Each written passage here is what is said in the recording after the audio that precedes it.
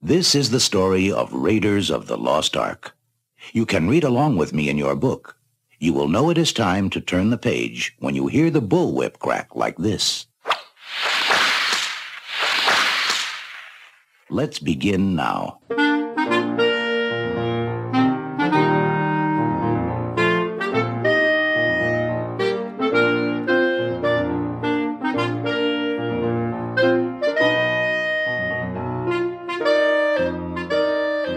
Welcome to a very special series from the Projection Booth. I'm your host, Mike White.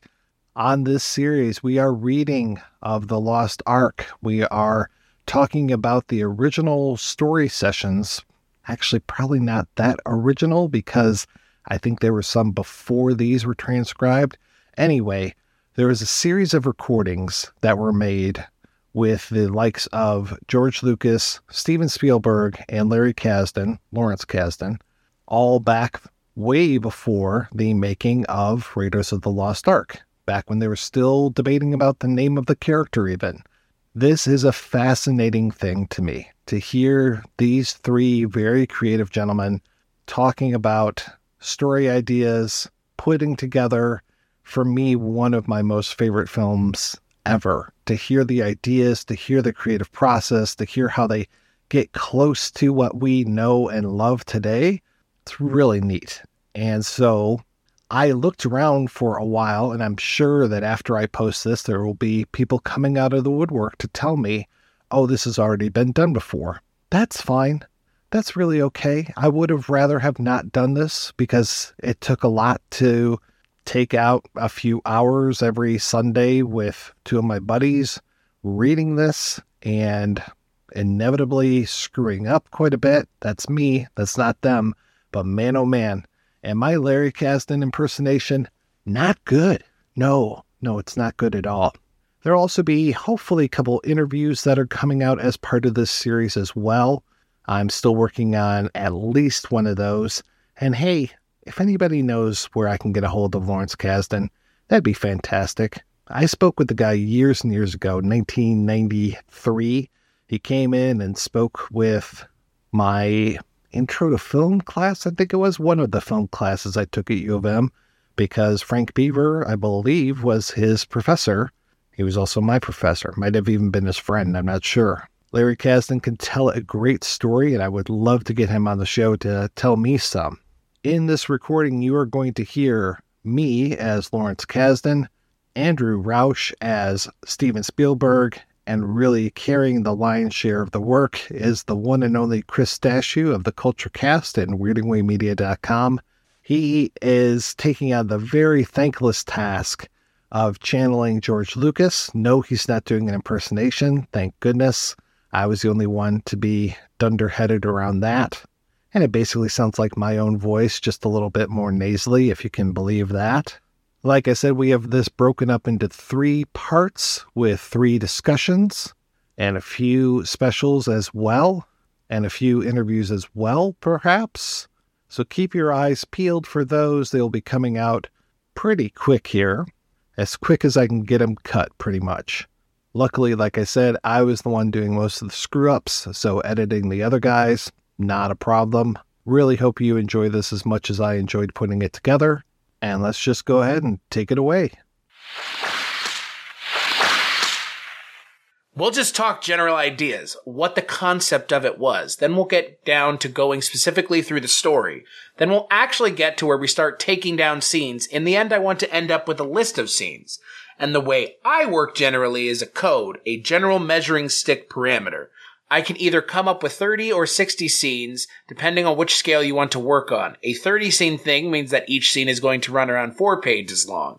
A 61 means that every scene is going to run 20 pages long. It depends on, part of it is the knock some of these out, and this doesn't work the way we thought it would. You can move these things around, but it generally gives you an idea, assuming that what we really want at the end is a 120-page script or less. But that's where we're really wanting to go, and then we figure out vaguely what the pace of it is, how fast it's going to move, and how we're going to do it. I have a tendency to work rather mathematically about all this stuff. I find it easier, and it does lay things out, especially a thing like this. The basic premise is that it's sort of serial-esque kind of movie, meaning that these certain things that are going to have to continue to happen. It's also basically an action piece for the most part.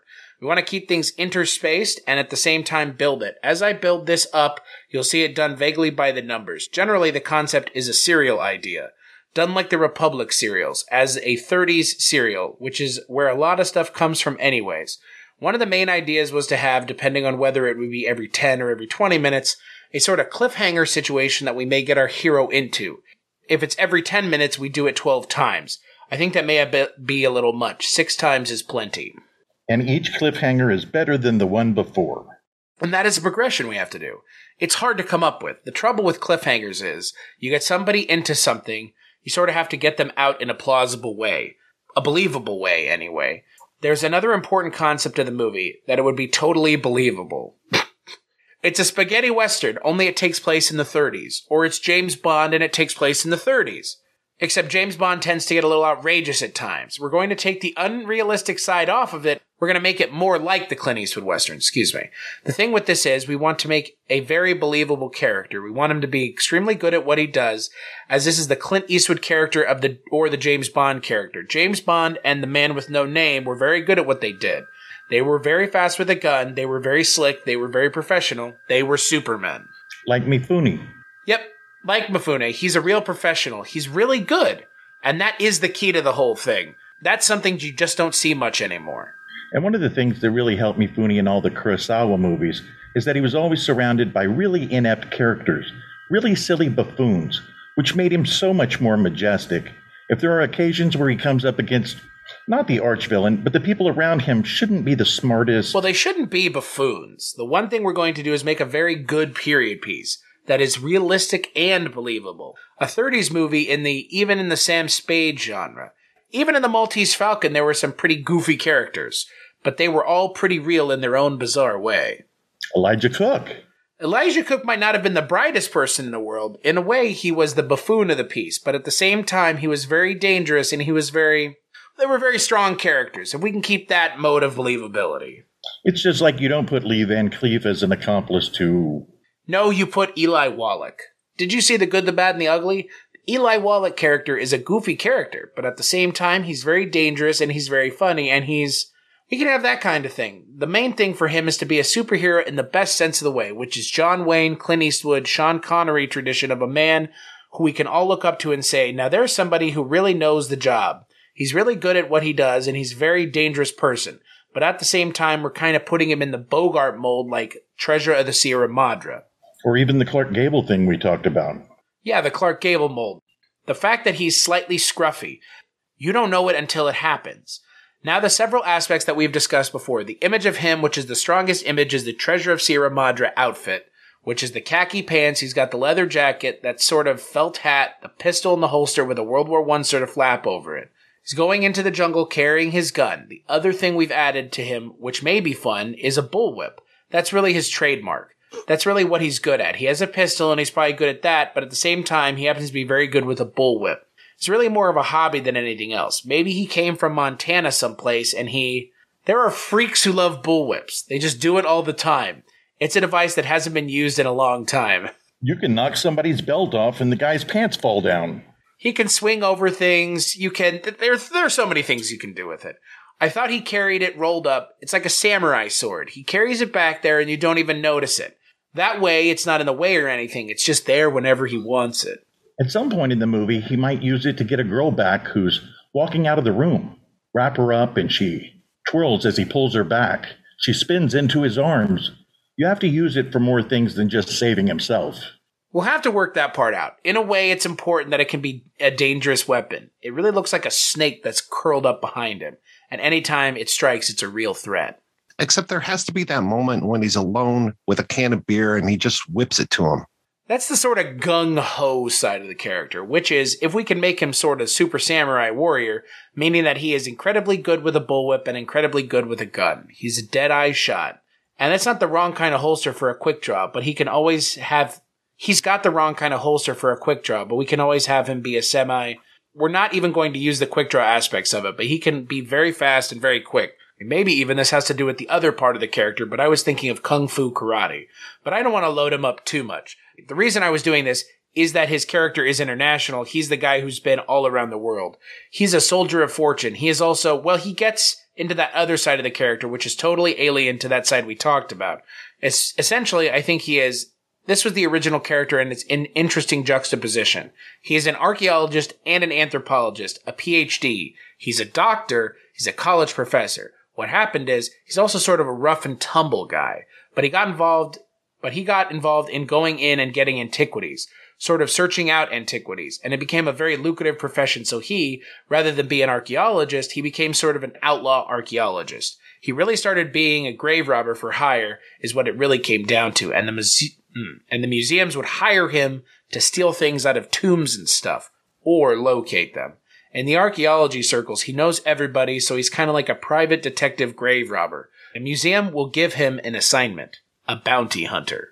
If there were these Arabs who just discovered some great king's tomb, and you see the tomb being taken out, and there are about 20 or 30 Arabs heavily armed, and like 5 trucks, and you realize there's this one guy who's all painted, and he's one of the pallbearers who slips a thing into the back of the truck, gets behind the wheel, and as the caravan is going to turn right, this one thing goes left, and the rest chase him, but he gets away. The thing is, if there is an object of antiquity that a museum knows about that may be missing, or they know it somewhere, he can go like an archaeologist, but it's like rather than doing research, he goes in to get the gold. He doesn't really go to find cheap artifacts, he goes to gather stuff. And the other thing is, if something was taken from a tomb, stolen, and sort of in the underground, sometimes they may send him out to get it. Essentially, he's a bounty hunter. He's a bounty hunter of antiquities is what it comes down to. If a museum says that there is this famous vase that we know exists, it was in the tomb at this time, it may still be there, but we doubt it. We think maybe it's on the underground market or in a private collection. We'd like to have it. Actually, it belongs to us. We're the National Museum of Cairo or something. He says, okay, and he tracks it down. If it's not in the thing, he finds it, finds out who's got it, and he swipes it back.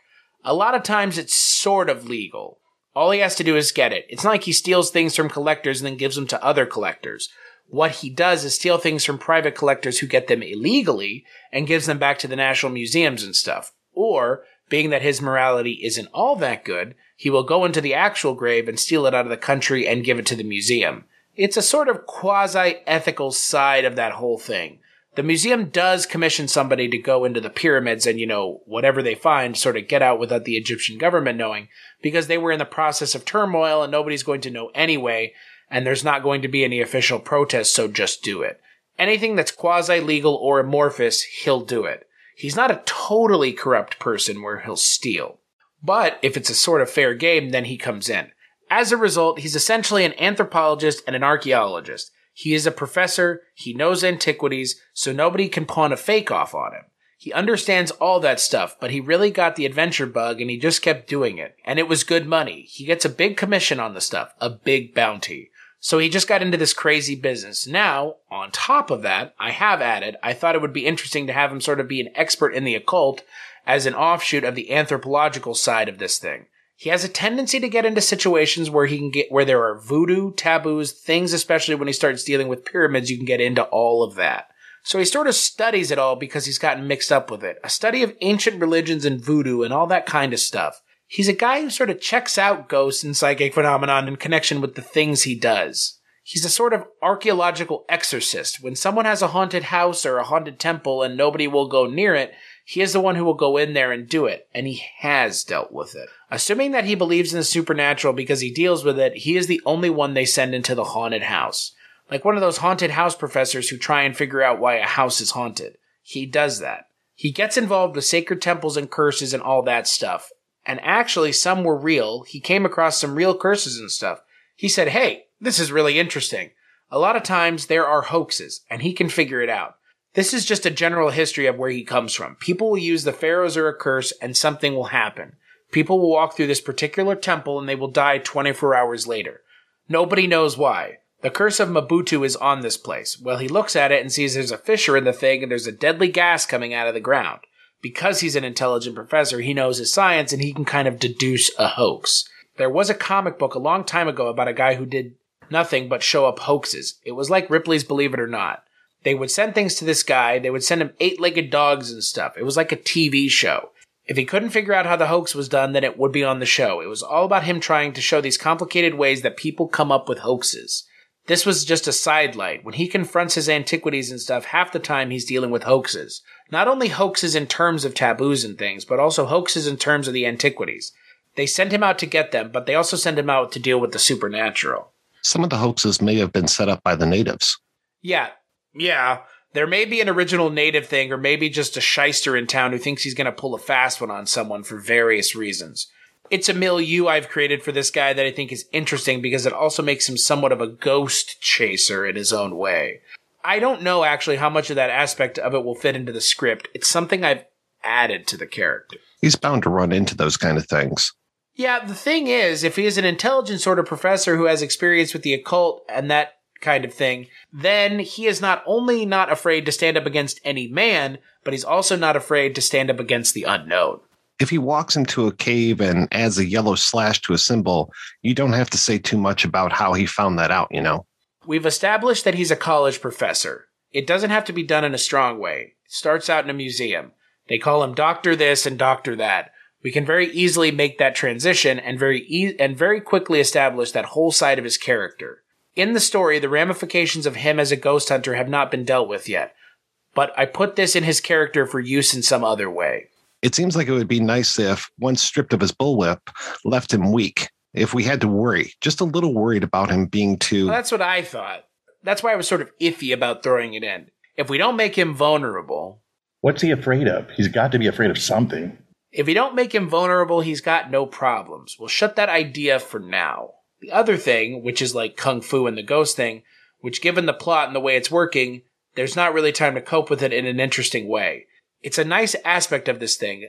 Might be able to deal with it, might not. It's not really that important. It's the same thing with the Kung Fu. It might be stacking too much into his character that's not necessary. Just the fact that he's good with a bullwhip is going to be fun enough. You could fill a script. In one way, it's better to keep it clean. As long as he has brains, he should be able to talk his way out of these things. I think that would be his first choice. The guy should be a great gambler, too. The thing of it is, I think it's good if we delineate a fairly clean personality so that it wouldn't become too confused. Assume there's an archaeologist who spent years studying this. He might have some kind of awe and respect for virgin tombs. This guy has obviously gone past that into, I can make a good living out of this. What's his stance on this? Does it bother him to go in and... I think he's very cynical about the whole thing. Maybe he thinks that most archaeologists are just full of shit and that somebody's going to rip this stuff off anyway. Better that he rips it off and gets it to a museum where people can study it and rip it off right away. That's the key, also. He knows how to enter a tomb without destroying it. He knows not to go in there like a bull in a china shop and destroy half the stuff that's valuable. You should have a mentor in this. Somebody you never see, but he refers to time and time again. Somebody you want to see. The man who taught him everything. The man who gave him whatever power he has now. Maybe some supreme archaeologist who's maybe 90 years old, like Max von Sydow, and is dying now. So you know it didn't start with this guy. There were other greater predecessors around of this sort. Is it necessary that he be really trained? It's not absolutely necessary. I just thought it would be amusing if people could call him a doctor. I like that. The doctor with the bullwhip. It's such an odd juxtaposition, especially going around. The first sequence is in the jungle and you see him in action. You see him going through the whole thing. And then the next sequence after that, you see him back in Washington or New York, back in the museum, where he's in a totally academic thing, turning over this thing that he's got. Then the rest of the movie, you see him back in bullwhip mode. You understand that there's more to him. Plus, it justifies later that the fact that he's sort of an intelligent guy. Peter Falk is one way at looking at him. At Humphrey Bogart's character. The fact that he's sort of scruffy and not the right image. Peter's too scruffy. Yes. We'll figure out a way of laying that out in his personality so it's easily identifiable. Remember the movie Soldier of Fortune with Clark Gable? There was a good deal of Rhett Butler in that character. The devil-may-care kind of guy who can handle situations. He's so damn glib, he bluffs everybody around. People think that he's a pushover.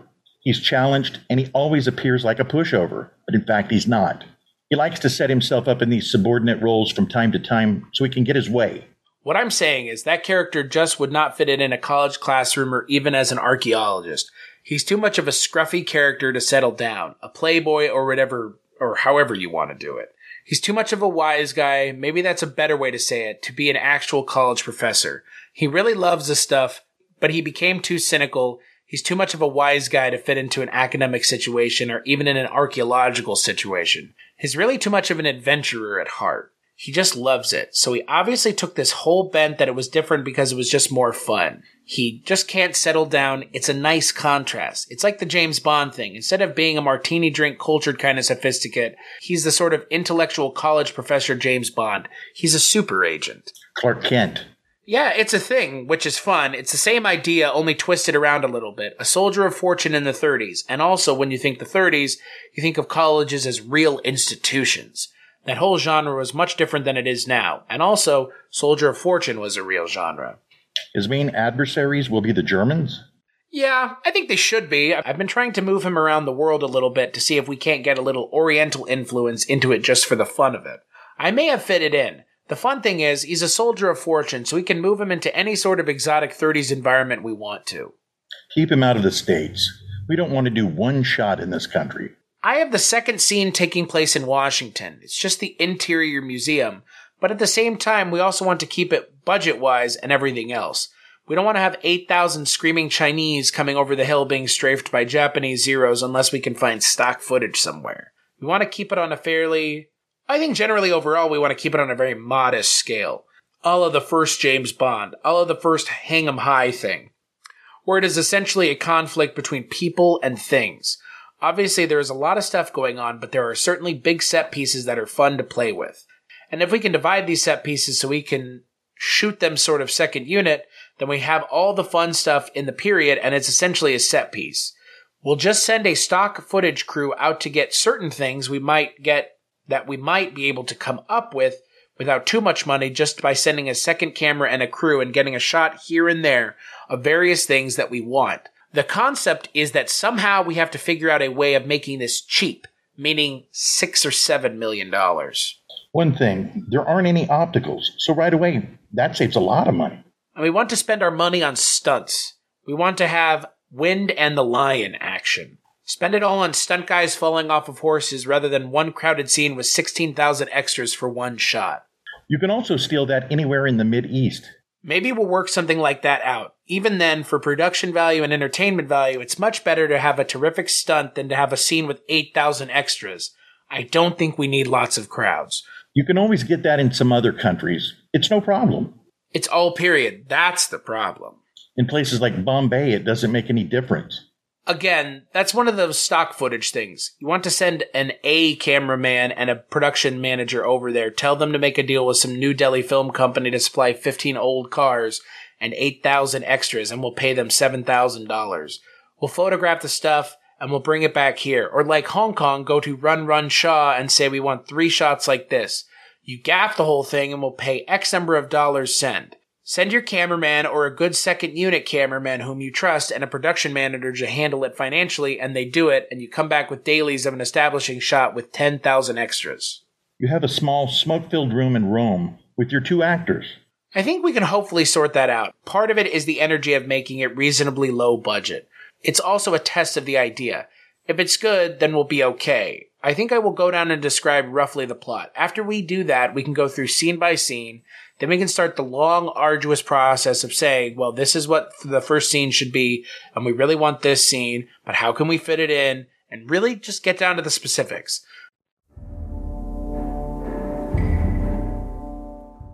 The film starts in the jungle, South America, someplace.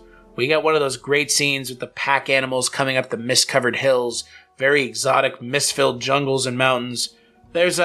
We actually talked about it a little different from this, but you can correct me if I have gone off what we talked about the last time. I'm going back, I think, to the original. Where he goes into the cave? This is where he goes into the cave. We had it where there's a couple native bears, whatever, and a couple Mexicans. Well, not Mexican, let's put it. They're like Mayan. They're the third world local sleazos, whether they're Mexicans or Arabs or whatever. And they carry the boxes over their heads. They fall off cliffs. The sleazos with the thin mustaches. Those are the peon laborers, and you have the 2 guys who are the local gaffers, foremen or whatever. The guys he hired, they speak English, the interpreters or whatever. We're assuming that at this point when we come into it, the talk is like, we're all sort of partners. He's a partner with these other two guys. He said, look, I'll cut you into the steak. I'll pay you X number of dollars when I do this, if you do it. Well, they're not very trustworthy. Eli Wallach types. They're going up this hill and they come into a clearing and you see the temple across the way.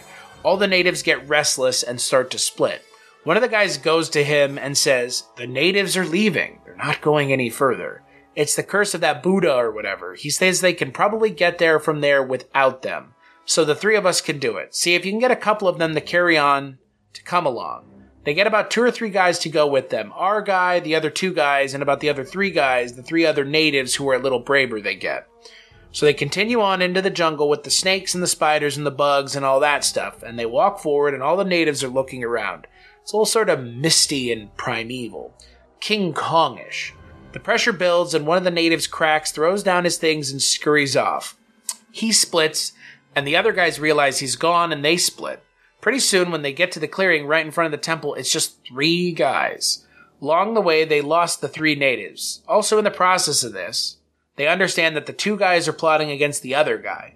Not only is there the spooky danger of the curse, but you also get a hint that these 2 guys are plotting against our hero. He gets up to the temples. They're nervous about the whole thing, and they sort of sit outside the clearing and they talk about the curse and about how dangerous it is and how nobody has ever survived it.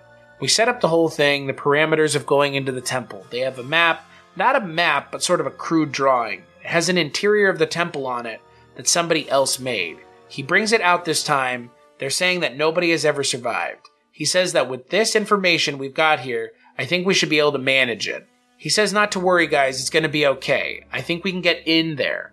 We should have enough information here where I think I can deduce my way through it. They focus on the map as he's surveying the thing. One of the guys tries to kill him and take the map, shoot him in the back or whatever it was. That's when we first see him with the bullwhip. That's where the plot comes alive. When he says with this information he thinks that he can get in, they don't realize that you have to know how to interpret that information. He kills this one guy and the other guy sort of backs off and he says he didn't have anything to do with it. He's crazy and I know he was a crook. And you knew they were in on it together, but the guy says, it wasn't me, it wasn't me. So he and the other guy go into the temple. You know the other guy's going to shoot him in the back eventually. As they get into the temple, you get into all these things, like there's a giant spider in there. The thing is, they're walking, and our hero goes into a shadow. When he comes out of the shadow, there's 2 tarantulas on him. He doesn't notice them right away. He goes into another shadow, and he comes out with 4 tarantulas on him now. The other process of the thing is that the guy who is with him is beginning to freak out. He can't take it. So he gets to a point where he just can't do it anymore. He runs out, and that's the last thing we ever see of him. We can use him as a foil to establish the pressure. It's getting crazy with all the tarantulas, and it's all very spooky. We get to a point in the tomb, and we do this thing and then there's like this light shaft coming down from inside the temple. It's sort of a very narrow shaft. The stone tunnel that he's in is about this wide, and right in the middle is a very thin shaft of light coming down through a hole, a little beam. You see him look at it. We had him go through the wall. Actually, we had it happen first. What happened? We had it first where he sees the light and he tosses a thing in it, a stick, and these giant spikes come out and go. When the spikes come out and go like that, there should be remains, skeletal remains, skewered on some of them, of victims that have been there before. It's kind of like one of those rides at Disneyland. So he tests it first, and we know. Why are we letting the second Sleezo get away? Why can't we sacrifice him to the temple? We can. I just did it as building the pressure, but we can keep him in. We'll follow it through, and then we'll see where you want to dispose of him. If the hero tells him to stick with him, and the guy in his panic makes the fatal 1 step sideways, you could build the terror. The idea of having him in the first place was to use him as a foil for things, like where he starts to walk into that light, and the guy tells him to wait, don't go through that. Then he throws the stick, and it all goes clang. Anyway, they have to go through this beam of light, they have to go up against the wall and sort of get around it. If anything brushes up against the light, it's great because you can use it like this across it's all dark and you can see the light just like creeping right along the edge of the thing. You don't know how much it would actually take to set it off. And you've got to do the cliche where they're walking along this ledge and just this wide and goes into blackness. And he takes a rock and he drops it and you don't hear anything. So they keep going, and about 20 seconds later, you hear it hit. The idea was there would be 3 things, real neato things, like this giant stone that would jump together, spikes that fly out, and the precipice thing. Another one would be a giant sort of stone trap door. I don't know how to describe it. There could be like wall mashers. Stones could mash. We had this one thing with the spikes. Another one was the trap door. It really isn't the better of the things. The best one is the shaft of light. I would just love to see the guys walking in, and there's a whole pile of skeletons. But they're like cardboard, completely flattened. Like really completely flat. They know that something around here is going to squish them. They don't know what's causing it, but something, if they walk the wrong way, is going to come out and make them pancakes. The piece should be like a real horror ride, like a Disneyland ride. Once you're committed to going into that cave, there's seismic rumblings all the time, and there's stalagmites and things going drip, drip. It's going to really be a sound experience going through that cave. There's nothing more terrifying than skeletons. There's also things like spiders and snakes. It's very dark, and all you have to do is cut to a snake slithering across the ground, and he's walking through. You never know when a snake's going to be curled up on his leg. As he walks through the dark, there's tarantulas all around him. That kind of stuff. You don't know what's going to happen. This is the first scene in the movie. This scene should get at least 4 major screams. The audience won't trust anyone after that. They won't trust the film. And there's also the thing you can do, which is your famous Jaws, or what I call the hand on the shoulder trick, which is not only skeletons, but we can also have skeletons that aren't that old. They've drawn skin all over them. They are just lurking in the shadows. Falling into their arms. A skeleton comes out of the cobwebs and just embraces the guy. The guy eases him to the ground. At the more tense moments in the whole thing, we'll work on that more specifically. Anyway, he goes through a series of really spooky, scary things. What we're just doing here, really, is designing a ride at Disneyland. Then we get into the main throne room, and this guy can either be with him or not. Or we've killed him off. There's a temple figure, idol, whatever. I thought at one time it would just be a little teeny idol rather than this giant thing. Voodoo, whatever. If the idol is really small, it's spookier. Like one of those voodoo dolls where you're saying this must have some sort of very strange... You could almost believe the curse on this thing. We've had a thing where there was this eye and he tried to pry the eye out and set it off. Very seventh curse. He had to get the eye out without doing. It's the same thing with the little figure. There's this little figure sitting on a pedestal or in a niche. First of all, when he gets in the room, it's semi-lit from above. It's sort of a skylight. The center of the thing is sort of the shaft that runs all the way down so there's sunlight. Who could we get to photograph this movie? And then something, because George is just going to keep going. Yeah. Oh boy, aren't I. Should I just keep going? You're doing a great job, Chris. Okay. Yes. So you can sort of see what's going on. At that time, we're afraid of sunlight and these kinds of things. It's also the kind of thing where he moves in very carefully. He moves in and studies it. It's almost like a karate or Tai Chi exercise. It's very... You see him in a very strange... If the guy is still with him, he says to him, "You wait here. Only I can get through this." He studies the whole thing. You see him go through this very elaborate thing. One of them may be a thing where he holds out a little feathery thing and it floats under and it goes down. It gets caught in an air shaft. So he knows there's an air shaft and he goes under it. He knows it's a trap. All of those silent things that are in there. I know what one of these things was. It was poison sticks that were put into the wall. If you spring something, it shoots out. They're all over the place. He sees one, he does one, twing! Then he looks around and the whole thing is sort of a honeycomb. That's a great idea. There are just holes everywhere. Everyone is attached to... They don't have to be big spears. They're like arrows. More like little projectiles. Yeah, little darts. It has to be big enough to be something. The idea is that one goes out and he looks at the hole, then he looks up and realizes that the whole place is perforated with them. It goes off with air currents, like if an air current is broken or that kind of thing. We don't have to fully understand all the mysteries of light shafts, air shafts, little things that are sort of there that he could trip. Maybe he brings his bandana up over his nose so his breath doesn't get out. The idea is he does an elaborate thing to lift this thing off. Obviously, there's some sort of weighted trap thing down there, too. Then he turns and trips something. Whether he steps into a light thing or however we do it, or whether it was the weight of the thing, it's sort of a delayed thing. Take one step and turn, then all of a sudden you hear the... Well, then we cut to a little insert of sand going, starting to fill up something. He hears it, and I have one of two choices. One, he runs like hell to try and get out of the room before whatever it is. But then I've got all these things. I want it to be big action. I want it to be action. He hears the stuff and runs, and as he runs out of the thing, then there's the big stone goes. But we can work that out. Maybe a little bit more specific about what exactly the trap is. But whatever it is, he tips the thing off. You think he's got it, and right when you think he's got it, he starts to back away and he's tripped something. Some kind of delayed thing. You hear some giant mechanism at work inside the thing that's going to have some awesome thing that will crush the entire temple or something. In the process of this, one way or another, we will have to kill the other guy off or send him fleeing, screaming into the night. We can do anything to him. It will be easy to get rid of him if you want. In the end, he gets it and comes out of the temple into sunlight and looks and he's got the thing, and we cut to Washington, D.C. You know what he could be? I've got a great idea. He hears the sand. When he goes into the cave, it's not straight. The whole thing is on an incline on the way in. He hears this, grabs the thing, comes to a corridor. There is a 65-foot boulder that's form-fitted to only roll down the corridor coming right at him, and it's a race. He gets to outrun the boulder. It then comes to rest and blocks the entrance of the cave. Nobody will ever come in again. This boulder it's the size of a house. It mashes the partner. Right. That guy can't run fast enough. It's all that kind of thing, Stone. Ancient gyrations of things that are so fun. It's really sort of a land of the pharaohs stuff. Giant crazy traps that were set so long ago to keep people from getting in there. The idea is to keep it as fast, because in the end, all of this is a teaser. The next scene is in Washington. He's delivering the idol to the museum. It's your basic exposition scene, where the guy says thanks and we kind of understand what this guy does for a living.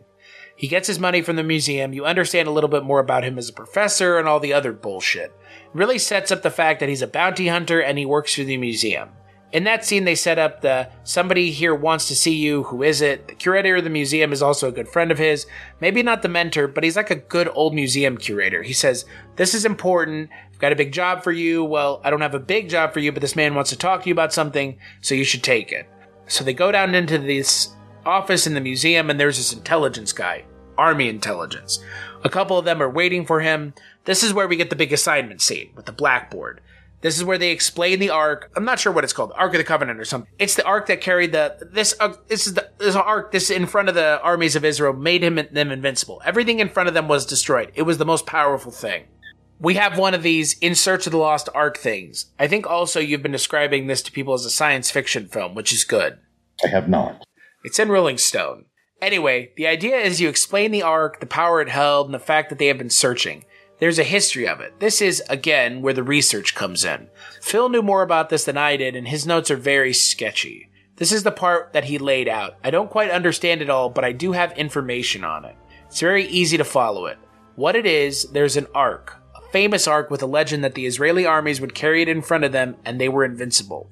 The other thing is, which I have more research on, is that Adolf Hitler, 1936 or whatever, was a fanatic for this kind of stuff. Occult craziness. We have another book here where he was looking for a spear that killed Jesus, which was in a museum in Czechoslovakia. Well, he was a fanatic for finding all this sort of occult stuff. He really was, and he searched the museums all over the world. He had his agents go in and get these things to make him all-powerful. So we can tie that in. The idea is he was looking for this spear, which is a very famous thing. He stole it from the Czechs and took it to a museum in Berlin, and right now, it's supposed to have occult powers. We'll just say that Hitler has been trying to find this, which is history, and he's also trying to find this Ark. Obviously, what he wants to do is, he thinks that if he gets this Ark, his armies will be invincible, and he will declare war on the world. Which we know he does anyway. Right, but that isn't the thing. He thinks that once he gets this Ark, he will be invincible, although he may do it anyway. But that's where our hero comes in. He's going to do it anyway, but if he gets this Ark, there will be no stopping him. So they're doing it semi to prevent the war, which is sort of helpless. They're not really going after the Ark for its supernatural powers. The army isn't. The army just wants to keep it away from Hitler. They're afraid if Hitler gets it, he'll declare war that much faster, and that will give him sort of a... But there's an interesting discussion here about this kind of stuff that Hitler does, and about the history of the Ark. We'll set up that our agents have intercepted information that the Nazis have found the Ark, or that they know something about the Ark. It has been located or something. What they want him to do is to get it before the Nazis do. What does he know about it so far? He doesn't know anything about it. He can know a little bit. Yeah, I've heard of it. We make it so he's not completely ignorant to the situation. He knows more about the Ark than he does about the Hitler aspects of it. We can play that scene rather than one guy just explaining it. We can play it where it's sort of explaining it to the army officer or something. Or maybe he knows more about it than the army guy does. Maybe the army guy is misinformed about the things. We can set it up so it works as a good scene. Because essentially the scene is, this is your mission. Maybe the fact that he knows more about it than they do is the turning point of the scene. He sort of talks himself into the job. One of the things of his character is that he's very skeptical, very cynical. In the beginning, he's reluctant. The Germans haven't found it, for Christ's sakes. Those guys are running all over the world being crazy. That's the real myth. He sort of doesn't believe it. It's like a wild goose chase. He isn't even sure it exists. The thing of it is that in the end, they convince him to do it because they say this Professor Erich von Däniken or whatever, this German version of himself is the one who found it. Or the other possibility is they sent a message to that guy to come. We want to get a German arch rival involved in it. We thought that at one point, he would be a Donald Pleasance character or whatever. The other idea was maybe making him something like Chinese, not German. Making him an ally of the Germans, so we can readily identify him. When you have all these Germans, you know which one he is immediately. So he would be different from all the other bad guys. Also, it wouldn't be so much of a coincidence that his arch rival is a German and happens to be a Nazi like all the others. His arch rival is really a top smuggler, diamond dealer, antiquity. He's the corrupt version of our character. He's the one who really goes in and rapes the temples and steals all the stuff and sends it off to private collectors and takes antiquities and breaks them into smaller pieces and sells each of the pieces for the price of the original. He's a really corrupt guy. Maybe he's the head of his own museum or something. He's sort of legitimate, only he's a corrupt person and our guy knows it. That guy is also very intelligent. He's like Moriarty. If he thinks the Ark is there, then there must be something to it. I don't care shit about the Germans, but by God, I'll stop him from getting it. So it becomes a personal grudge thing. It has to be, because there's nothing in it for our hero. They're not going to give him any more money, and they're certainly not going to give him the house he's always wanted to build. He might be very cynical about it until they tell him who might have it. When that name comes up, his ears perk, and a whole change comes over him. You realize that this thing goes way back with this grudge. They offer him money in the first place, but he's still skeptical. They offer him a lot of money. That's only if I get it, and I'm not going to get it. It's just a wild goose chase. There's not enough in it for me. Maybe they add a little bit more money, or they give him a guarantee whether he finds it or not. Or something just to find out what the Germans know. Then I'm just a spy. I'm not a spy. I'm an archaeologist. Why don't you just send one of your guys over there to do that? They say their guys don't know an ark from a bathtub. Then they tell them about the other guy.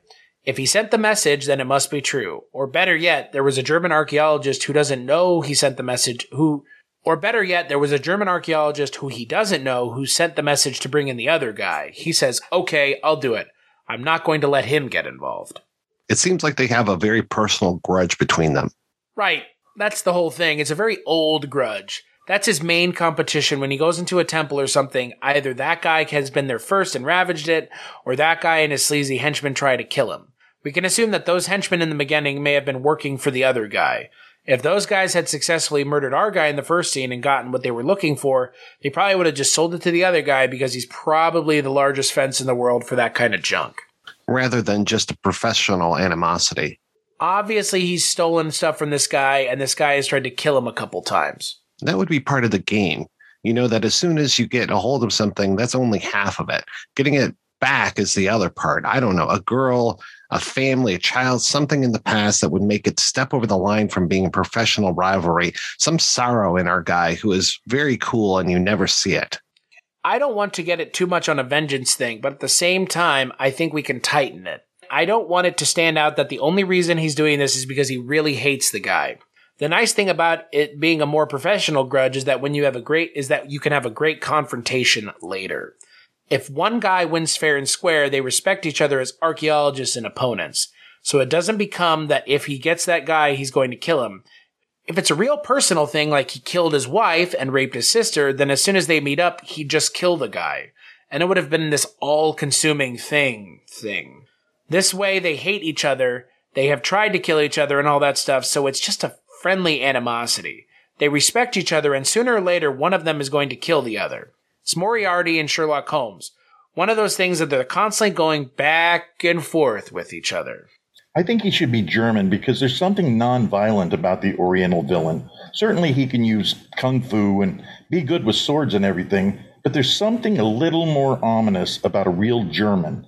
I mean, an older German, not a young Aryan. Like the way Max von Sydow was in 3 Days of the Condor. That sort of danger lurking about him. A brilliant murderer. He could be French or Italian. No. Italians are too crazy. He could be an Arab, one of those weasel-faced, thin-mustache Arab professors. Like Omar Sharif. I can't think of many Arabs who are actors. It's the Sidney Greenstreet character. I just think if he's not German, then it makes less of a coincidence. Sidney Greenstreet is the type of villain who, if you pulled a gun on him, he says, "You disappoint me." Well, he could be Chinese or whatever.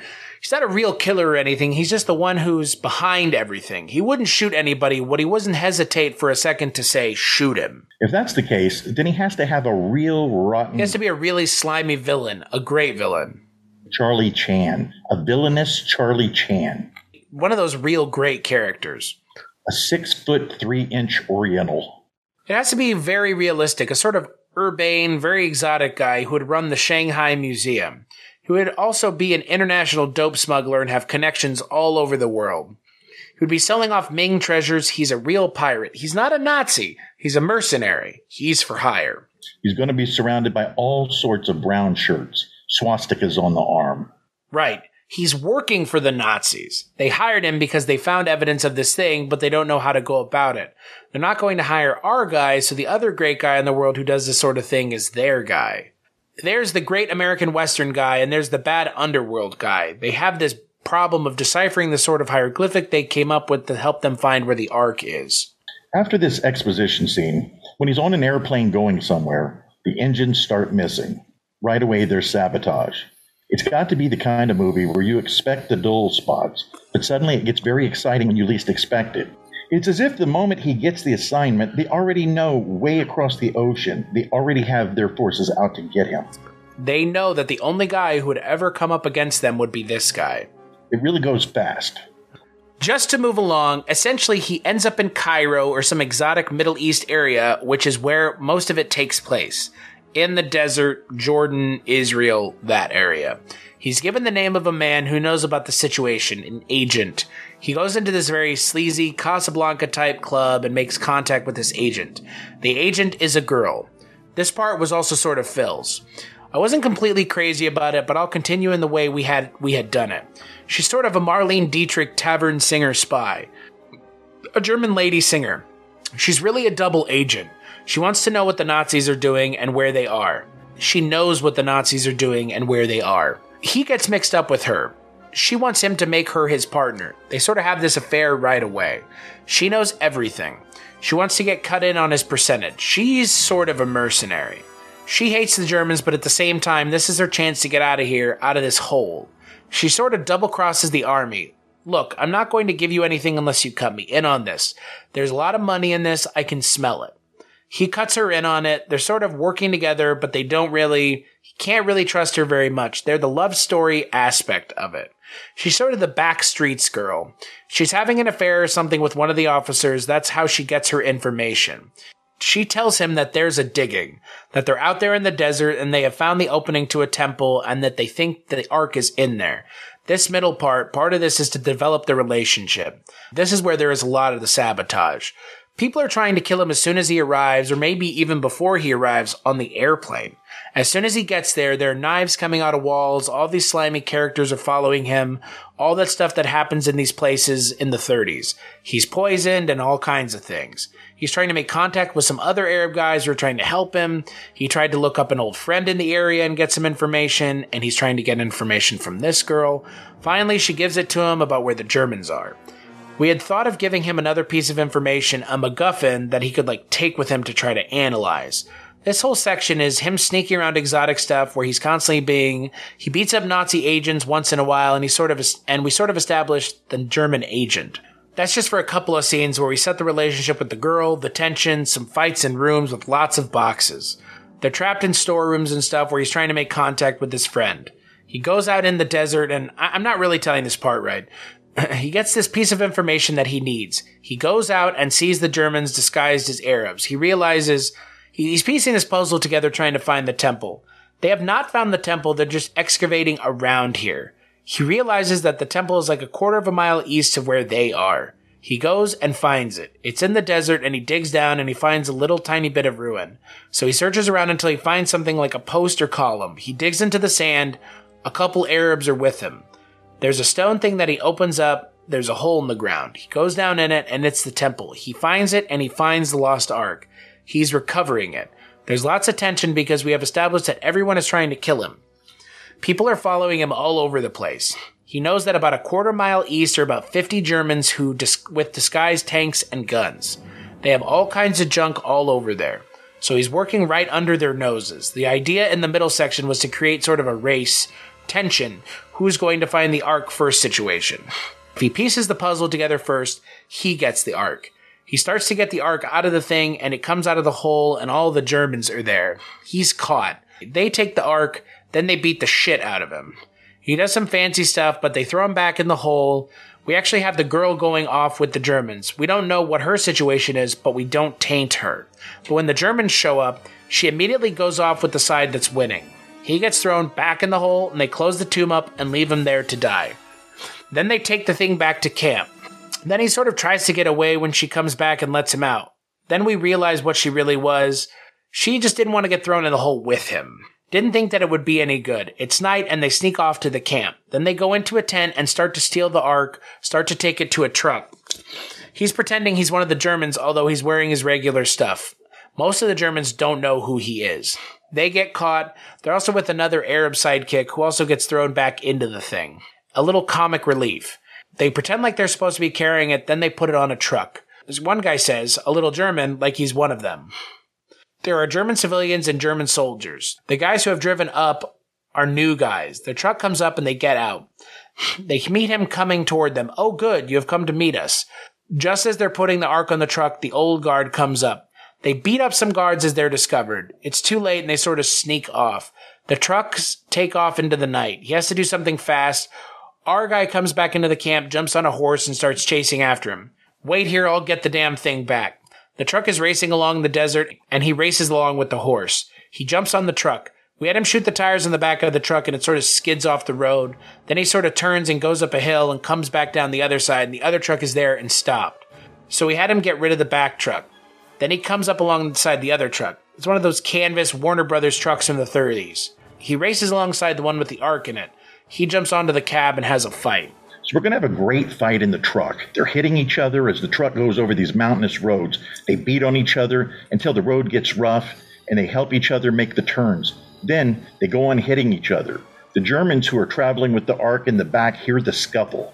They look through the window, and they have to go along the side to get to the cab. So our hero takes the truck and just peels them off by scraping the truck against the cliff wall. There are 5 Germans, and he scrapes them off, and 5 more climb on. A couple of them are climbing over the top. They're all trying to get him. We have our first suspense thing in the temple. Then there was another one in this craziness that happens when he gets trapped, and then there's this one. This is one of the real action ones. He gets rid of the Germans and gets control of the truck. He has told his Arab friend to get back to town, Cairo or whatever. In the part where he's searching around for information, he realizes he has a couple friends there. He's sort of well known. He's obviously been back there a lot. So it's a sort of underground thing there. He has told the guy to get back to town and tell Sabud he'll need to get out right away. He'll need a ship or plane. As he's going into town, he's passed by a couple German motorcycle guys. They suddenly point and yell at him. They turn around and start going after him. There's a car chase through the village. Scattering chickens. Little kids running across the street, and the streets are only this wide, and the truck is that wide. That kind of stuff. Clothes on clotheslines are trailing after the truck. It's Bullet. Through the streets of Cairo, it's poorer section. After being chased by 2 motorcycle guys with sidecars who are firing on him, they can't do a lot because there's no war going on in town. They're all strangers in this country. They crash into walls and all those kind of things. He finally goes into a garage. Zip, clang, close the doors. His friends are there. They pull it out, and this is the first time we see the ark. Except we don't really see it. It's in a big packing crate, sort of a coffin or something. Can we see it? No. I have to get this out of here right now. What arrangements have you made? I couldn't get you a plane, but I got you on a boat. And the boat is a tramp steamer, a pirate ship, a Chinese tramp steamer with guns.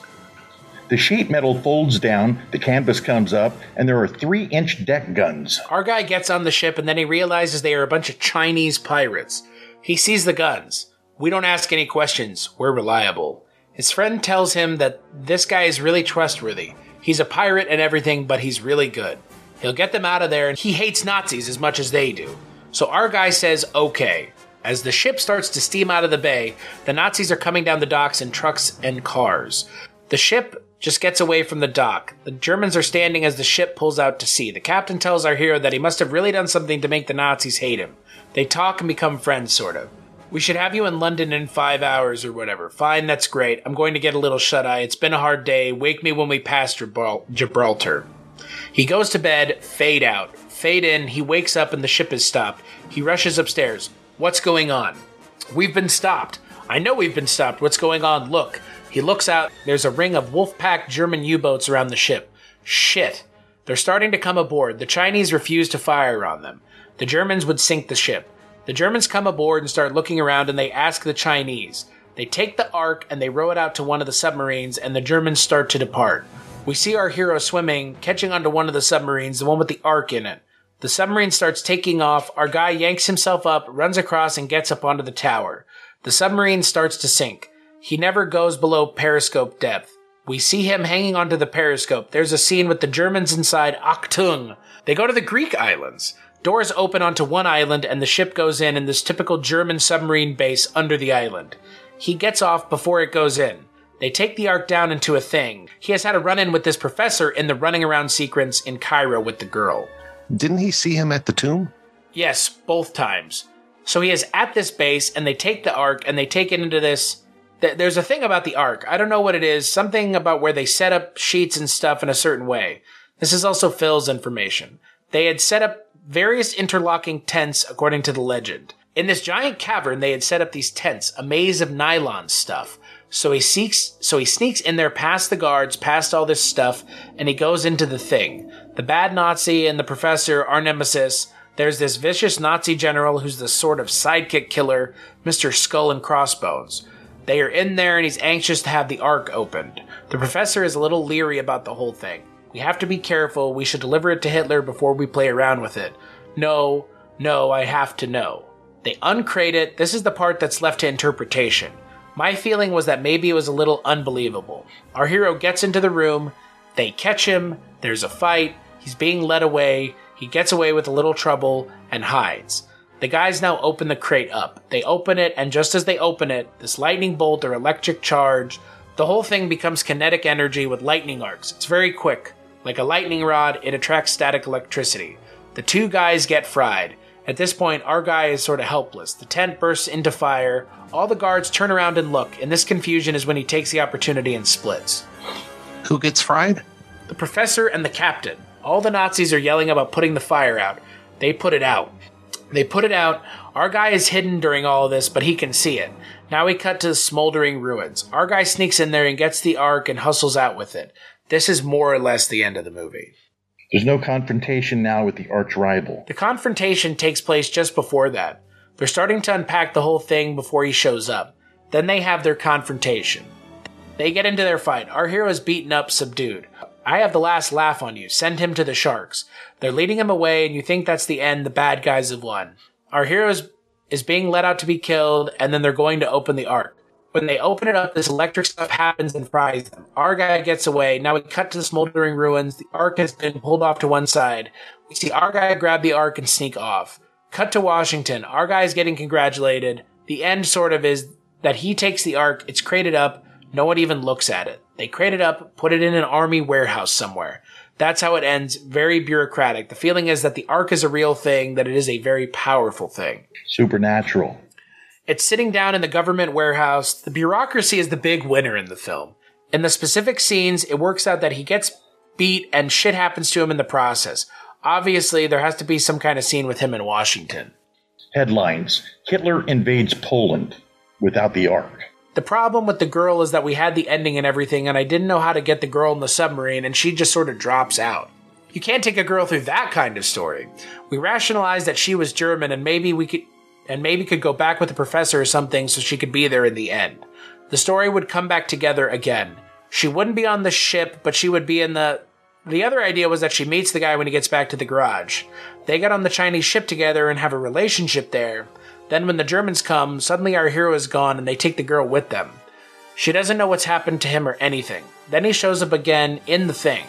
We had it worked out where we would carry her along. It did make sense. If she's a German and sort of double agent, you could take her on one side, then you can take her on the other side. The biggest problem was how to get her to go along with everything apart from the relationship.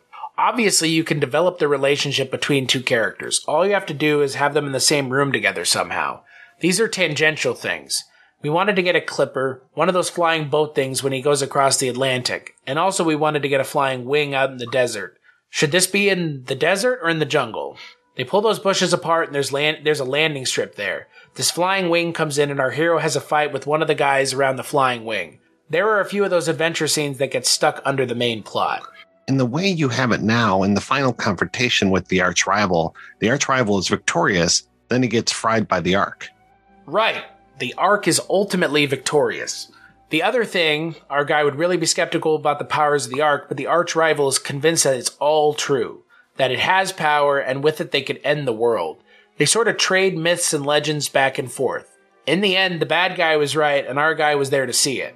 He doesn't see the arcs and stuff, but he sees the tents go into a ball of fire. When he gets back to Washington, he's telling the guys, that Ark, it's true. It's the Lost Ark. The army guy tells him they'll take care of it. It's all top secret stuff. He gets shut out of it, and they don't believe him, and they just put it away. But you don't want him in the tent.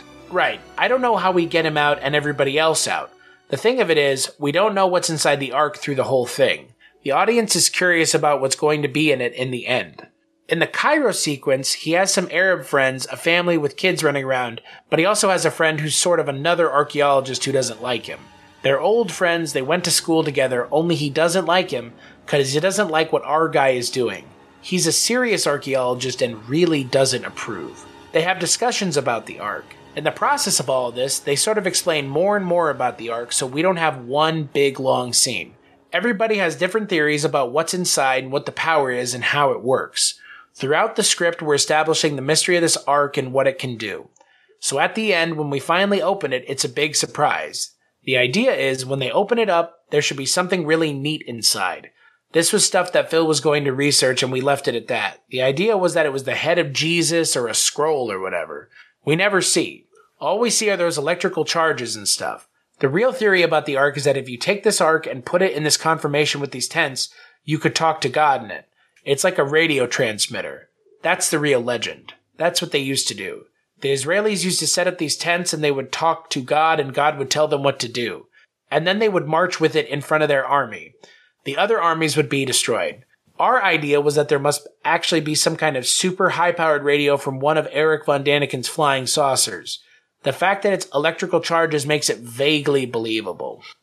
The idea was that if it was the right kind of trunk, we have to get descriptions of what it looks like, but supposedly it's like a big trunk. It's like a car generator that you crank and it goes. When they opened it up, you had the sense of some kind of kinetic generator which creates a tremendous amount of static electricity. There are all these religious trappings and interesting mysteries and occult stuff, and at the same time, it's something that these people carry around. It's a big thing. We have a great scene where all these poor little Arabs are trying to carry this thing to a truck. It's easy on basic plot to lay out all these good scenes, good cliffhangers. In that sort of amorphous area in Cairo, that's where we can fit some in. In the essence, it's just bullshit stuff where he wanders around Cairo trying to uncover the mystery of this puzzle. At the same time, you can meet all these interesting characters, and every once in a while somebody throws a knife at him, or he beats somebody up, or somebody beats him up, typical Middle Eastern stuff. What he's doing is going around getting the pieces of the puzzle. He starts with one piece, and then he gets another piece from his friend. The girl has one piece, he gets a piece from the Arabs who stole it from the Germans. He finally gets all the pieces. The Germans have how much of it? They only have like 2/3 of it. But they have already done the groundwork. Right. And they're working with 2/3, and they think they can figure it out. He has his pieces, and he gets a drawing of the Germans' pieces, and he fits it all together. The Germans have found some ruins, but they haven't located it yet. It's a part of a lost city. Where is it when they throw him back into the tomb? I had it about 2/3 of the way in. Once he gets the Ark, the whole thing is like a chase right to the end. Either he's chasing them or they're chasing him. It goes very fast. There's a little respite on the boat, but it's all around it's a chase scene. Then he follows him into the cave, and then there's the end of the movie. I know you don't like the idea of somebody just tagging along the conversation, but make her someone who wouldn't have been in this picture. And if she weren't in this picture, a lot of this stuff wouldn't have taken place. As the plane is crashing, she's the pilot. They're going to crash land together. She's really angry at him. She gets involved in the plot and is useful. She's not just somebody to be around for comic relief or romantic relief, rather than being a kind of quasi, in the Dietrich mold, like a double agent. It's more of a plot thing. I had her a German double agent who is stuck over there.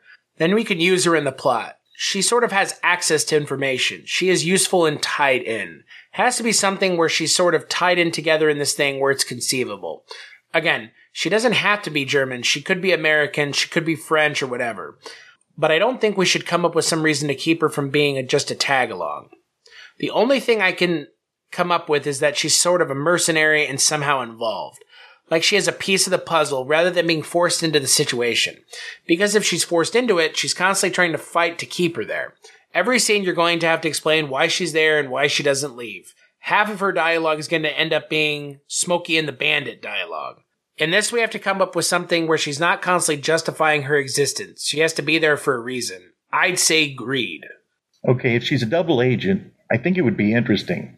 He goes from Washington to where? To Cairo. We can have him go anywhere. The concept is that he's chasing a puzzle. He's got one piece of it, and he thinks he knows who has the other pieces. So you can just send him to Hong Kong. I was thinking you could do a tiny piece in Hong Kong where constantly people are trying to knife him in the back and shoot poison darts into his ears. You had mentioned that you didn't want to spend all the time in the desert, so you can condense some of that time by taking stuff that could happen anywhere, which is finding puzzle pieces and putting it wherever you want. One thing you should do, he's on this airplane. There are about 4 or 5 passengers around him. He's asleep, and these passengers are looking at him. We don't know why. They all get up and put on parachutes, and they jump out the door. He wakes up when he hears the door open, and he realizes now he's all alone. The door to the cockpit is locked. The airplane begins to go into a spin. Now he's trapped in this airplane, and it's going down. This whole thing was a setup. That's a great cliffhanger to see how he gets out. That's great. Then what happens? One sentence further, and it's a great idea. Well, he's never flown an airplane before, but he kicks in the pilot's door. That would be interesting. He's never flown before, but he brings it down. The other thing would be if he knows how to fly, but he's too late. It's one of those jungle scenes you've seen where the plane crashes into this dinosaur-infested jungle, only now without dinosaurs. He has to bring it down over the treetops. Either that or he crashes into the Mediterranean, into the water. Part of it is stylistic, but one of those things that works in movies is when the guy gets out of that situation in a unique, very bravado sort of way. He has to do something so audacious that you have to say, I never think of anything like that. And then he gets away with it. One of the things he could try, although it takes away from the suspense, if I were him, I'd jump at the last minute with a parachute. The way to do it is to have him, you have seat covers or something. He starts ripping off the seat covers and tying them together. Then he jumps out holding all these seat covers. It's sort of unbelievable. If you could make something like that believable, he's over the water. It's James Bond. Not only do you have him get out of it, you have to do it in a very colorful way. I'm not saying that you have to be clever, just make it believable. Sometimes he does it in a totally outrageous way, but it works and it's truly great. One thing he can do is wait until it's almost crashed into the ground and then jump out and land in a tree or on a rooftop. If we can take him from Washington, why don't we take him to Hong Kong or Shanghai? That's a great place. It's more exotic than Hong Kong, so he crashes into the water with islands and Chinese junks. He does this. Under his seat is a life vest or a life raft. He takes the life vest out from all the seats, and he blows them all up, and he gets inside, and he's completely insulated. Then he jumps out of the airplane. He just surrounds himself with these huge cushioned items. Did they have those things in 36? They had them in all airplanes. That's a little research item. They might have just had life preservers. If they had life preservers, you could more or less do the same thing. If he's over water, the plane could be going down at a steep angle. The other thing he can do that's more in keeping with the heroic side is, rather than abandon the plane, he could kick down the door and we see the ocean just coming up at him. He'd pull the plane up just at the last moment. That's the old cliche shot. The plane is bellying on the water. The water bursts through the cockpit. The plane begins to sink. That would be interesting. He gets out of this sinking airplane and finds a vacuum. He takes a big breath of air. He can't climb out until the pressure is equal. That means the whole plane has to be underwater before he can climb out the window. Then he just climbs out the window and swims to the surface. I like the part where he jumps out. That's a clever idea. What if he makes himself into a ball with the life preservers and just goes skipping into the water? If he ties himself into a ball with these preservers and he jumps out at the last minute. If there were a life raft, he could just enclose himself in it. That's a good idea. I'm just worried they didn't have life rafts then. They had life rafts all through the Second World War that were inflatable. I wanted him to be on a Clipper. It's a big plane. Is there one we could use for takeoff and landing and use a miniature for the crash? I heard that there's one left in South America someplace. I just want to send a second unit to shoot it taking off and maybe get some extra stuff. If we send him to Shanghai, we could have him going to see his enemy and we could connect it rather than having it unconnected. The only reason we're talking about the Orient is that it's exotic. He's going to leave Washington and go to 3 exotic places. He'll go to the Orient with the crowded streets and dragon ladies, then we'll send him to the Himalayas with the snow, and then we'll send him to Cairo. Going from the Himalayas to Cairo, he would be going over water. He could land in the snow. One thing about landing in the water that bothers me is that we end up in the water on the sub.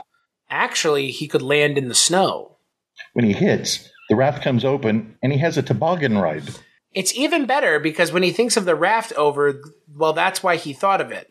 But if he thinks it over snow, that's even more clever, and snow is soft. If the plane gets to crash in the mountains, there would be a huge explosion that we wouldn't have in the water. The plane is going into a box canyon and the guy has to jump. On top of a mountain, he jumps off. The plane hits the mountain and there's a big fireball. The pieces go everywhere. He's on the raft, holding onto the ropes, coming down the mountain.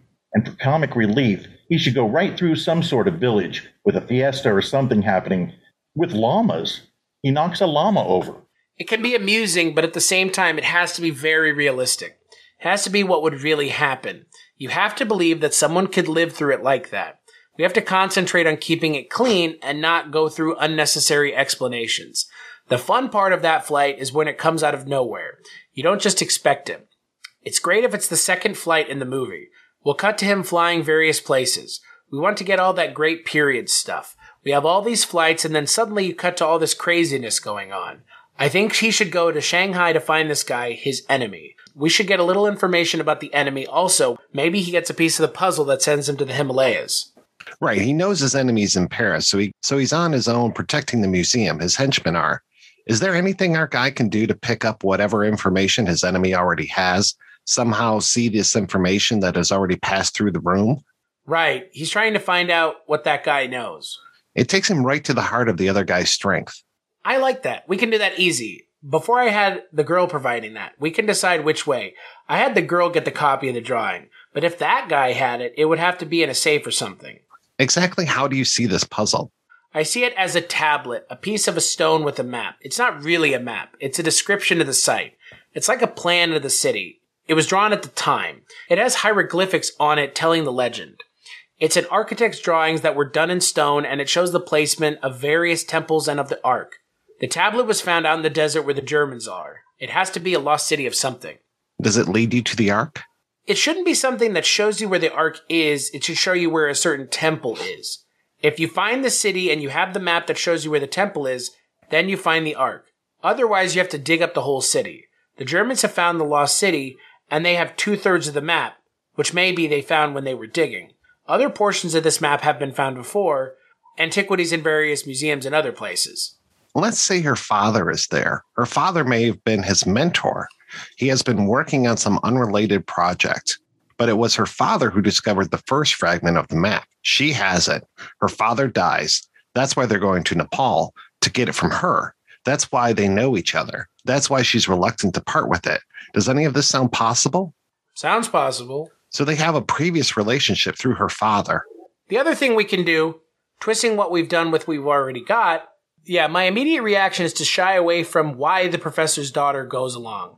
But if we do it, and since her father dies, he left her broke. He was an archaeologist and left her so broke she didn't have any money to get back. So she's stuck there. She runs the bar. She's the local Rick, sort of the American Rick. She's sort of goofy. She's earning money to get back to the States. Yeah, she wants to get back. She sort of made it her home. She started out maybe singing or being a call girl or whatever. Eventually, she bought out the guy who ran the place, or he died.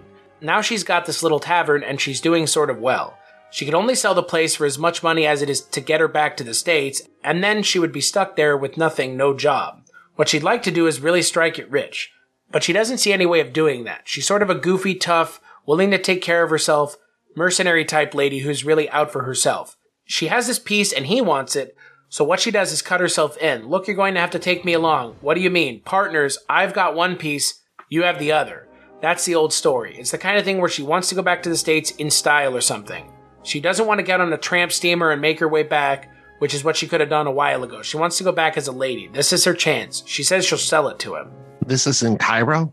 No, this is Nepal. She's stuck there. Who are her customers at this Rick's place in Nepal? There's actually a Rick's place in Nepal. Bill and Gloria know about it. They stayed there. It's some expatriate American who lives at the foot of the Himalayas. It's got this hotel/bar. I like the idea that she's a heavy drinker, and our hero doesn't drink at all. She gets drunk a lot. She's beautiful, and she gets really sexy when she's drunk, and silly, and he doesn't touch the stuff. I don't want to soften her. I like the fact that it's greed. I like all the hard stuff. But you're going to love her. This is good, but she obviously gets into something that's way over her head as the whole thing goes along. I wonder if someone hasn't approached her already. The map is heated up considerably in 3 weeks. They found the town. Does she have some tip-off that this is worthwhile? When he comes to her, that's funny. I've had this 10 years since my father died. Now in 2 weeks. Now in this week, 2 people want it. If the Germans got there first, they probably would have offered her a lot of money, and she probably would have sold it to them. Maybe no one knew where she is, and he finds her through Washington or something. Some way where he would know, but no one else. Or the government would know, and he gets it from them. Maybe the enemy doesn't know yet where this professor died, and that would make it interesting because supposedly she's secure and he's sabotaged on the way there. You know that they know more or less where he's going. The immediate danger is that they're racing to get there. She tells him that if he wants this thing so bad, it'll cost him $20,000. I don't have that kind of money. I don't get anything until I get the whole thing. When we get the Ark, then I get the money. She says, okay, we're partners. It forces her to stay with him. If the Germans came and offered her the money right away, she'd take it. And they would give it to her. I think it's better at this point to keep the Germans one step behind. They're one step ahead in sabotaging him, but they don't know where he's going. They begin to figure it out, and they decide to kill him and go get it. They're on their way too. There's another plane that's flying alongside his that has the bad guys in it. They're trying to get there first. They just don't have as specific information as he does. They just know he's in Nepal someplace. So we slow them down once they get there. She gives him this map right away? It has to be fairly quick. He has to win her confidence. Right. Let's say the Germans are a half hour behind them, and they're haggling. She is in immediate jeopardy, and he represents some security to her. Since he got there first, it's too late for them to try and buy it. All they can do is kill them both and take it. How would they know where it is unless they torture her first to find out? They won't know. They wouldn't want to kill them until they have their hands on the map. Maybe they just want to kill him. She has a rooming house above the cafe. He hears this sound. In the middle of the night, he gets up and looks over the banister. There are Germans everywhere. They have her and they're interrogating her in the middle of this empty cafe in the middle of the night. He comes in and saves her. You sort of introduce her as a damsel in distress. In the other way, she's sort of a tough girl. Or you could do both. You could have him come and haggle with her and have her say, no way, no money, no deal. He gets sort of pissed off and goes out. He comes back later and the place is empty and they're in there torturing her. The thing hasn't been worth anything up until now, so she wears it around her neck. Or it's on the mantle. It's like a joke. Obviously, it could be something semi-precious to her because her father gave it to her. We'll assume that she did love the old coot. He goes off to his room for the night. He gets up. He's going to steal it. In the interim, the Germans have arrived. When he goes down to steal it, he winds up rescuing her.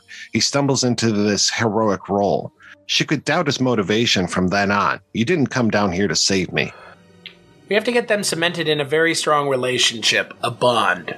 I like it if they already had a relationship at one point, because then you don't have to build it. I was thinking that this old guy could have been his mentor. He would have known this little girl when she was a kid, had an affair with her when she was 11. And he was 42. He's 35, and he knew her 10 years ago when he was 25, and she was only 12. It would be amusing to make her slightly young at the time. And promiscuous, like she came on to him. 15 is right on the edge. I know it's an outrageous idea, but it is interesting. Once she's 16 or 17, it's not interesting anymore. But if she was 15 and he was 25, and they actually had an affair the last time they met, and she was madly in love with him, and she has pictures of him. There would be a picture on the mantle of her father, and him. She was madly in love with him at the time, and he left her because obviously it wouldn't work out. Now she's 25, and she's been living in Nepal since she was 18. It's not only that they like each other, it's a very bizarre thing. It's a whole new perspective on this whole thing. It gives a lot of stuff to play off between them. Maybe she still likes him. It's something he'd rather forget about and not have come up again. This gives her a lot of ammunition to fight with. In a way, she could say, "You've made me this hard."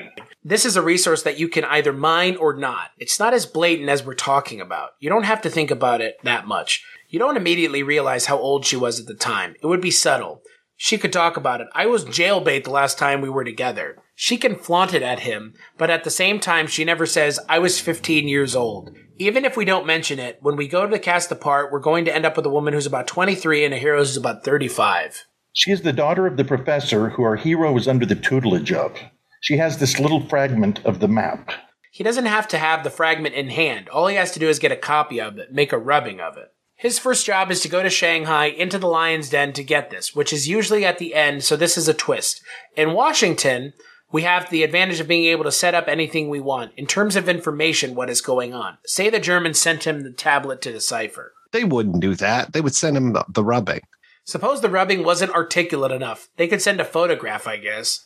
Let's say the archenemy is gone now, but it had been there in his lab. Maybe the archvillain had a piece or two all along, but it was useless to him. Our guy knows that it's being kept there. The actual piece is no longer there, but it's been sitting on felt or in glass, or there's an impression of it.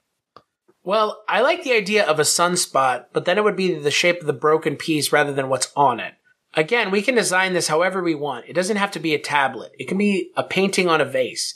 It can be any antiquity that we come up with. It could be a scroll or some kind of statue or some sort of tall thing with a very strange design that is actually designed to the city. People have various pieces of it, something that's stacked. It could be a thing with lots of gizmos in it, very intricately carved. It was the top of a stack that the mayor of the city carried around. This would be the sun and this would be the city. The city reached the sun, a symbol. It has been broken into a lot of pieces. There's a piece at this museum, which is one of the reasons that they would call this guy in. Not only is he a shyster and all that stuff, but he also has a major piece of it.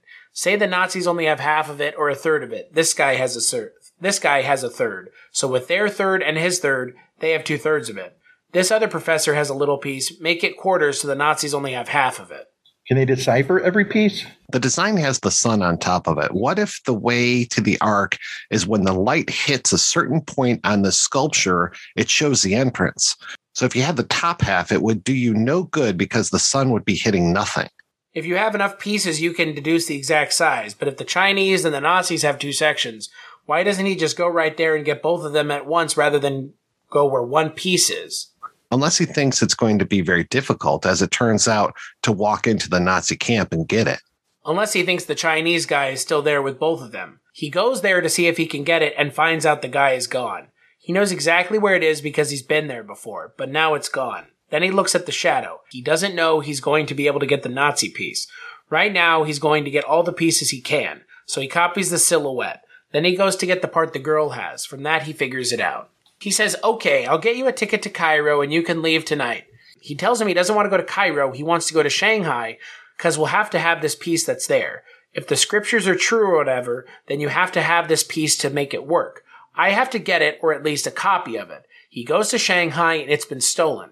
If he can make an outline of it, then I assume somebody has a still of it. And whatever information you can get off this real thing, you could get off a still. I'm just being the devil's advocate here. If it's an important piece, certainly there are photographs of it. There is a coalition of museums where you have to register everything. Assume at this point that no one has ever thought twice about it. All it gives us is his clever way of taking the shadow. So how much film time is this going to take? I'm trying to get something that's very simple. We don't have to go into endless explanations about how... This has to be something that's extremely simplistic in terms of the pieces. That is sort of foolproof in its own way. It has to be something very obvious. We know that whatever it is, we have to have pieces of a puzzle. It would be nice if the puzzle were some sort of great key thing with the sun hitting. That's a lot of fun. And the girl has to have an important piece that makes her a vital link in the whole chain. We want to send the guy to Shanghai first for the environment. Have a little bit of adventure there before he goes to Nepal, before he ends up in Cairo. Between the point where he leaves Washington and he's up there on the hill looking down at the Nazis, part of it is in the Orient. Part of it is in the Orient, part is in Nepal, part in the mud streets of some Arab city. Then a lot of it takes place in the desert. What we have to do is figure out how we're going to put the puzzle together in terms of what can be missing that can be the key to this thing. The original was a plan of the city of this piece. We know that each person has a piece. That's the easiest thing, but having a staff. A staff. That solves the problem. I like the staff and the sunlight thing. What we have to figure out is where she carries it. Or what he's going to Shanghai for. That can either be the stronghold of our guy or not. He can be based in Shanghai or Paris. I thought he would meet his arch-rival in Shanghai. Only because of the fact that the arch-rival is Oriental. We don't have to make him Oriental. We could make him black. The only other thing that gets complex is if the bad guy is Oriental and he goes on the Oriental pirate ship, it doesn't have to be an Oriental pirate ship. Assuming that we don't make the arch-rival Chinese, make him French. When he goes to Shanghai to get the piece, that it is a surprise that it is missing. It could be in a private collection. You wouldn't have to worry about stills of it. The private collection it's in could be some very rich Chinese warlord. In those days, they had warlords. They didn't get rid of them until the Japanese came, a swordsman. That's what happens in Shanghai. That would be great. The warlords were actually like banditos. I'd like to see him taking on a whole bunch of samurai. It would be Chinese swordsmen, which is different. Maybe we should move it to Tokyo. Shanghai is good. We still have swords and stuff. It's just a very different kind of sword, and it works in different ways. This could be a Japanese swordsman who is so bad they kicked him out of Japan. Now he's in China. We have to do some research, but actually the war in Japan was going on in 36. When you sent him to Shanghai, we'll have to check this, but I think the war was going on there then. It's perfect. You have explosions and zeros. The warlords were sort of corrupt guys. If this guy is in league with the Japanese, we just touch on a whole other story. This guy is a warlord by virtue of the fact that he's sold out to the Japanese, and the Japanese are using his influence and his thing as a base for his operation. They wouldn't be samurai, they would be your rising sun guys. Some of those guys carrying samurai swords. His personal bodyguards could have samurai swords. We could bring the Japanese into it and Chinese warlords. This guy is helping the Japanese to kill and maim his country, so he's really a despicable person. We have to have a beheading. We have to start this scene with a mass beheading. We don't have to show it. If you were really bad, it took 3 minutes to cut your head off. Then the Japanese zero strafe. They're cutting off the heads of flying tigers, American mercenaries. He gets on his clipper and he flies from Washington to Shanghai. At the end of the temple scene, probably some transitional scene there. We may have some kind of... The thing we've been avoiding is that he could pick up his piece there. We were thinking that they had already got to it. Maybe he actually gets the piece there before the other guys get there. He's one step ahead of them at this point. An interesting thought is how close the Germans are getting to it. You have the Germans get to it while he's there and have him sabotage the Germans just before they get it on their plane. I think it would be good if he got in and got out. When he gets on the plane, you think he's escaping. So the whole thing when he's going and everything becomes a real surprise. This is where we can do our first fight with the flying wing. We can do that sequence in the Shanghai area. And then he hops on a DC-3, which is their plane. It's the sabotage plane. One of the reasons I had the flying wing in the desert, landing on a secret desert base, was the fact that I assume that when we get it, we're going to have to get it out of the museum somewhere around here, and we might be able to take it out to a desert around here. The Mojave, or one of those Air Force bases out there. It's clean, they can just fly it in and fly it out. It's sort of a second unit. Fly the plane in, stage the fight, and fly it out again without having to get into a big deal about getting it to a difficult location. These flying wings are so dangerous that you can't fly them anymore, but they're still around here somewhere. How many engines do they have? 4. It depends on how big it is. Is it the B-36 with 8 engines backwards? Yes, the wing has 4 engines backwards. If he gets into Shanghai and he pulls off this thing, we have to figure out... Obviously, it moves fast enough that we don't have to rationalize a lot of what we're doing. If the expert landed in Cairo, he would think the same thing our hero would think, and he would have the Nazis fly to Shanghai and have the Nazi agent there contact this guy. At the same time, the fight is going on with the samurai. The Germans can be going through the formality with the Japanese and the Chinese warlords about coming down and getting it. When they open the door, he's going out over the roofs. Another way to do it would be to give our guy a jump Another way to do it would be to give our guy a jump a little bit. In Washington, they tell him he has to go right away because the Germans have found the lost city or whatever 2 days ago. A lot of activity going on out in the desert. They've contacted his old friend. They're talking about the Ark. Somehow they say he hasn't left Paris yet. They think that he's scheduled to leave tomorrow for Cairo. We know that his rival hasn't left Paris yet. That's when our guy says it must be true. I need a ticket to Shanghai. I assume that the French guy wouldn't figure it out until he actually got there. That's a question. How hip is the arch rival? At this point, our guy apparently knows that he needs the staff. He doesn't know if they found the map. The arch rival must know about the staff. You assume he knows this stuff if his mentor found the top of the staff. Now, why would the arch rival, upon hearing the news that they found the lost city, immediately say, I've got to get that staff put together? Why do we have to have such a big lead? What happens if we don't? It makes more sense if the arch rival hasn't gotten all this stuff before, so it becomes a race all the way. What is the advantage of the lead he's got? That's what it comes down to. It becomes slightly coincidence, and we have to avoid that his mentor knew all about this, and that's how come he knows all about it. Of course, it's not really a coincidence because he's going for the thing. If he knows the professor, and if he knows about this particular arc, he is the one who is really the expert on it, but he's very skeptical about it. He sort of researched it, and his mentor has researched it, and he thinks it's sort of horse shit. If they call him in and say, it seems the Germans have found the lost city is the part that was the myth, they probably just stumbled into a big hole and they think they discovered something.